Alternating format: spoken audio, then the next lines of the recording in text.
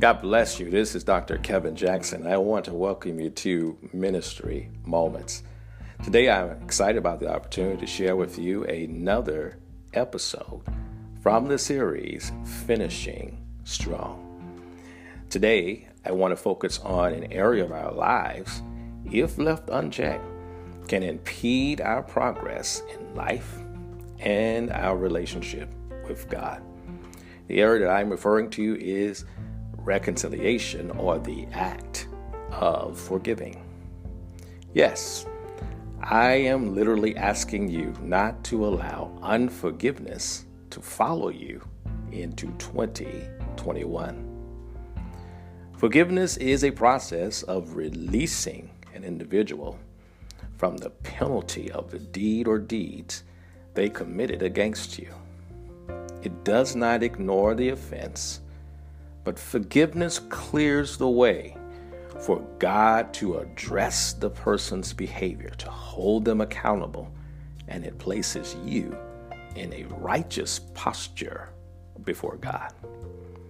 Here are a few steps that you can take in these last few days of 2020. Acknowledge the realness of the pain and hurt the individual caused in your life.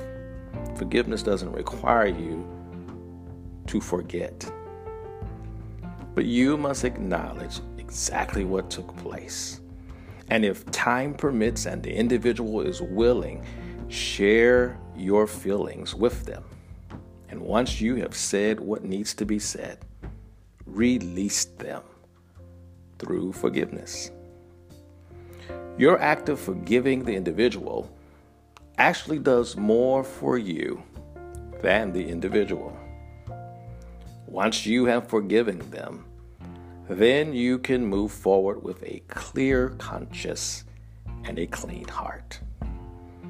Forgiveness will not remove the deeds that were done, but it will set you up for a more meaningful and fruitful new year in the eyes of God.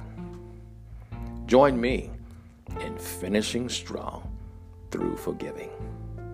This has been Ministry Moments with Dr. Kevin Jackson. God bless you.